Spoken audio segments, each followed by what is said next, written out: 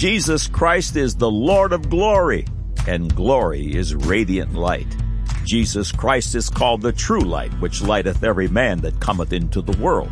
He is the light of the world, and called the bright and morning star, and he returns at the great battle of Armageddon, and destroys with the brightness of his coming. Prior to seeing the true light, which occurs when one is born again, the Bible declares that we sat in darkness. Have you been born again? Are you ready to arise out of your darkness and embrace Jesus Christ, the radiant light? Your life can be filled with hope and promise, and you can be free of past sin and shame. This opportunity is yours today. Click on the Further with Jesus for childlike instructions and immediate entry into the kingdom of God. Now for today's subject. God said, Genesis 41:41 through 45. And Pharaoh said unto Joseph, See, I have set thee over all the land of Egypt.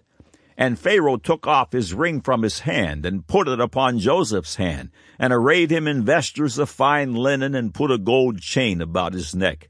And he made him to ride in the second chariot which he had, and they cried before him, Bow the knee, and he made him ruler over all the land of Egypt. And Pharaoh said unto Joseph, I am Pharaoh, and without thee shall no man lift up his hand or foot in all the land of Egypt. And Pharaoh called Joseph's name Zaphnath-Paneah, and he gave him a wife, Asenath, the daughter of Potiphar, priest of On, and Joseph went out over all the land of Egypt. Man said, The Bible is not a credible historic record. Its miraculous accounts are mere fabrications by religious fanatics, and none of its pronouncements have any root in academic reality. It is irrelevant. Now the record. The position of the unbelievers takes on a multitude of faces, but they all have one thing in common. They reject the inerrancy of God's holy word found in the majority text. This should be no surprise when Revelation 19 speaks of Jesus Christ and says, and his name is the Word of God. Those who reject the Bible are by definition Antichrist. Are the miraculous and glorious accounts recorded in the Word of God fabrications of dead old men? Does God actually interact directly in the lives of men? Is his handiwork really displayed and seen by those who look? The answer to the above three questions, as you should suspect, are no, yes, and yes. Can you rely on the Bible? In Genesis, the very first book of the Bible, which is a record of great antiquity, an account is given of a young man whose name was Joseph, the son of Israel. Israel's birth name was Jacob. Joseph's mother's name was Rachel. Joseph was Rachel's firstborn son. This was the Joseph of the coat of many colors, who was sold into slavery by his jealous half-brothers, excluding Benjamin, who would become the heads of the tribes of Israel. Joseph was sold to an Ishmaelite caravan of merchants. These Ishmaelite merchants were distant kin to Joseph because their progenitor Ishmael was the half-brother to Isaac, the grandfather of Joseph. The Ishmaelites purchased the 17-year-old Joseph from his jealous brothers and sold him to a rich Egyptian by the name of Potiphar. After a period of time, Joseph was placed in charge of all of Potiphar's affairs. Potiphar had an evil wife who attempted to seduce the young Joseph, but Joseph refused to commit this evil with his master's wife. After her repeated attempts at seduction, Potiphar's wife falsely accused Joseph of attempting to rape her, and he was thrown into an Egyptian prison. Because of the favor of God that shined upon Joseph, he was quickly elevated to the head of affairs of the prison and resided there until the age of 30.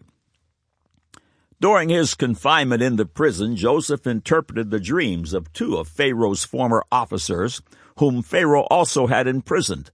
Both interpretations came true.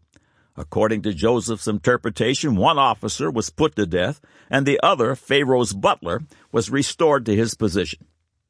A short period of time passed, and the Pharaoh of Egypt also had two troubling dreams. No one in his kingdom could interpret their meaning.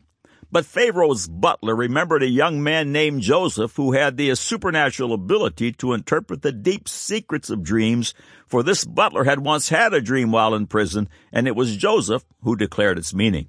Joseph had interpreted Pharaoh's 2 dreams. Joseph said that Egypt would have 7 years of great abundance, followed by 7 years of great famine, a famine so great that the 7 years of abundance would be consumed by its dearth and fully forgotten.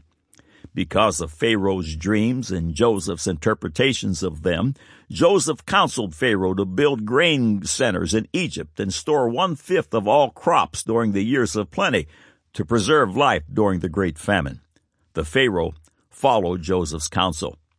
This Joseph became the most powerful man in the world. It was he who, by God's hand, made Pharaoh the ultimate Egyptian power that he became. Joseph was truly a kingmaker. Thus he became a father to Pharaoh. Could such a magnificent account disappear without a trace from history?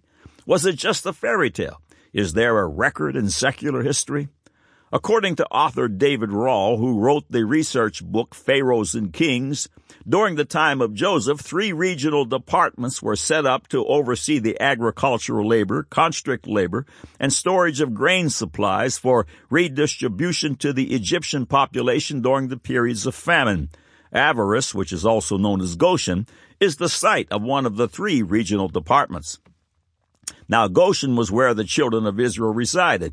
There is also archaeological evidence that a famine was preceded by a bumper harvest during the time of Joseph. During the 7 years of famine, things were so bad that the people of Egypt were forced to sell their animals, lands, and their own selves to Pharaoh in exchange for food. Rahl continues, the local chieftains found their own grain silos exhausted and were forced to sell their land holdings to the Pharaoh.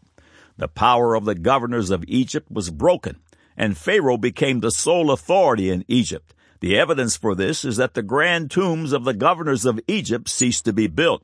This signals the diminution of the authority of a semi-independent nobility and the return of political control to the kingship. According to the great Jewish historian Josephus in his account of the antiquities of the Jews, Joseph was honored by Pharaoh with the title Sotham Hanuk, out of regard for his prodigious degree of wisdom, for that name denotes the revealer of secrets. Haley's Bible Handbook writes, the following is in regard to Joseph and Potiphar's wife, the tale of 2 brothers on an ancient papyrus now in the British Museum written in the reign of Seti II, shortly after the Exodus, has such close resemblance to the story of Pharaoh and Potiphar's wife that the editor of the English edition of Brukich's History of Egypt surmised that it must have been worked up from the incident, which must have been recorded in the annals of the Egyptian court. A married man sends his younger brother, who was unmarried, and to whom he had entrusted everything about his place, to his home to bring some seed corn. The wife tempts him. He refuses. She, angered, reports to her husband that he had tried to force her. The husband plans to kill him. He flees and later becomes king of Egypt. Finally, Haley records that in 1912, archaeologist Sir Flinders Petrie reports the discovery of a palace ruins he believes was the palace of Joseph, the father of Pharaoh. The following papyrus, uncovered by archaeologists, establishes the famine in the time of Joseph, and also the fact that other nations of the region were coming to Egypt to find food. It reads, a frontier official writes to his superior, I have another matter to bring to the attention of my lord, and it is this. We have permitted the transit of the Bedouin tribes from Edom via the Menephath fort and Zeku and the fenlands of the city of Per-Atam, so that they may preserve their own lives and the lives of their flocks on the estate of the king, the good son of every land. The next excerpt is taken from Warner Keller's widely read and recognized book, The Bible is History. The town of Medinet El Fayum, lying 80 miles south of Cairo in the middle of the fertile Fayum, is extolled as the Venice of Egypt. In the lush gardens of this huge, flourishing oasis grow oranges, mandarins, peaches, olives, pomegranates, and grapes. Fayum owes these delicious fruits to the artificial canal over 200 miles long, which conveys the water of the Nile and turns this district, which would otherwise be desert, into a paradise. The ancient waterway is not only to this day called Bar Yosef, Joseph's Canal, by the local people, but is known by this name throughout Egypt. People say that it was the Joseph of the Bible, Pharaoh's grand vizier, as Arab legends would describe him, who planned it. End of quotes. Researcher and author Grant Jeffrey, in his 336-page book, The Signature of God, writes under the section heading, Joseph and the 7 Years of Famine, the following. An intriguing inscription confirms the Bible's account of the 7 years of great plenty, followed by the 7 years of famine, when Joseph served Pharaoh in Egypt.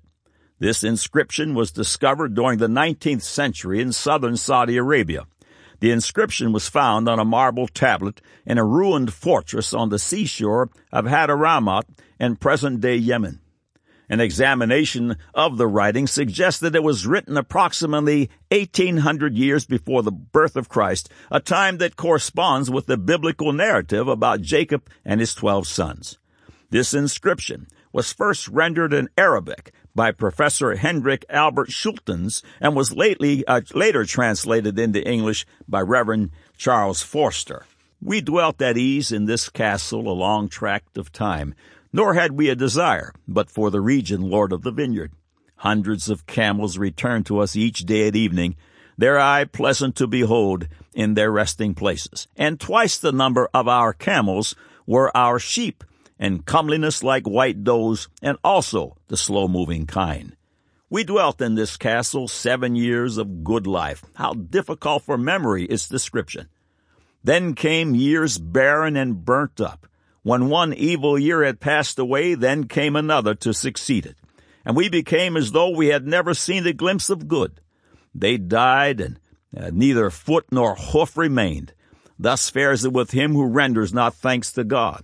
His footsteps failed not to be blotted out from his dwelling. However, the greatest treasure of all was an engraved stone tablet bearing the woman's final inscription, which appears to confirm the biblical account of Joseph's careful management of food reserves during the 7 years of famine in Egypt. The original engraving was photographed and appeared in Professor Karsten Niebuyer's Voyage in Arabia, plate 59. The Yemenite inscription reads as follows. In thy name, O God, the God of Hamer, I, Tajah, the daughter of Zu-Shepher, sent my steward to Joseph. And he, delaying to return to me, I sent my handmaid, with a measure of silver to bring me back a measure of flour. And not being able to procure it, I sent her with a measure of gold. And not being able to procure it, I sent her with a measure of pearls. And not being able to procure it, I commanded them to be ground, and finding no profit in them, I am shut up here. Whosoever may hear of it, let him commiserate me. And should any woman adorn herself with an ornament from my ornaments, may she die with no other than my death. This inscription reveals a Yemenite Arab noblewoman's complaint that she could not purchase Egypt's grain with her gold. The tragic history of famines often recorded the bartering of the most valuable jewels and precious metals in trade for the smallest amount of food available. End of quotes. Then again, under the heading Ancient Egyptian Coins Bearing the Image of Joseph, Jeffrey writes, Recent research conducted on previously overlooked Egyptian coins confirms the biblical story of Joseph and his role in government service in ancient Egypt. In 2009, archaeological authorities from the Egyptian National Museum announced that a cache of ancient coins had been rediscovered. Initially discovered almost a century earlier, the coins had been in storage. They were uncovered in the vast storage vaults of the National Museum and the Antiquities Authority. Cairo's Al Haram newspaper reported that the coins bear the name and image of the biblical Joseph. The cache of more than 500 coins had been set aside decades earlier in the belief that they were miscellaneous objects of worship and likely of no significance. However, Scientists re-examined the coins using recently developed technology and discovered that a number of them dated to the time of ancient Egypt. Most of the coins were engraved with the year they were minted and their monetary value and the effigies or images of the pharaohs ruling Egypt when the coins were minted. Researchers concluded that the Joseph coins originated in the period when Joseph served as Pharaoh's treasurer during the 7 years of plenty and 7 years of famine. Biblical history suggests a date for Joseph's high position in the Egyptian government that coincides with the date of the minting of the coins in the cache, approximately 2000 BC.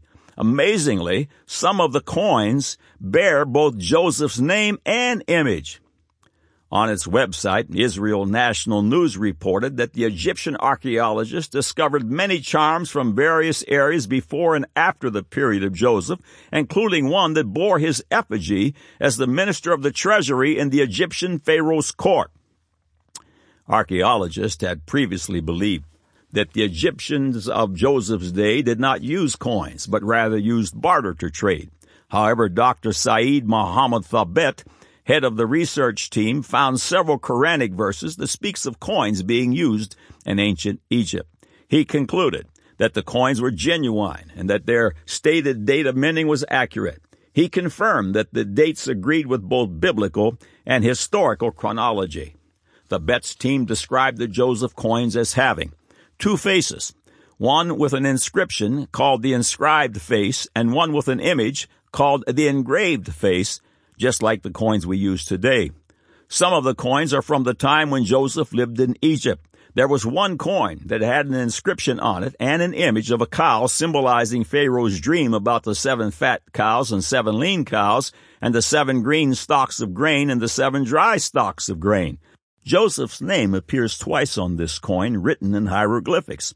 Once the original name Joseph, and once his Egyptian name Saba-Sabeni, which was given to him by Pharaoh when he became treasurer. There is also an image of Joseph, who was part of the Egyptian administration at the time. End of quotes. The Word of God is true and righteous altogether, a place to build a life that will last forever. God said, Genesis 41 through 45, and Pharaoh said unto Joseph, See, I have set thee over all the land of Egypt. And Pharaoh took off his ring from his hand, and put it upon Joseph's hand, and arrayed him in vestures of fine linen, and put a gold chain about his neck. And he made him to ride in the second chariot which he had, and they cried before him, Bow the knee. And he made him ruler over all the lands of Egypt. And Pharaoh said unto Joseph, I am Pharaoh, and without thee shall no man lift up his hand or foot in all the land of Egypt. And Pharaoh called Joseph's name Zaphnath-Paneah, and he gave him to wife Asenath, the daughter of Potipharah, priest of On. And Joseph went out over all the land of Egypt. Man said, the Bible is not a credible historic record. Its miraculous accounts are mere fabrications by religious fanatics, and none of its pronouncements have any root in academic reality. It is irrelevant. Now you have the record.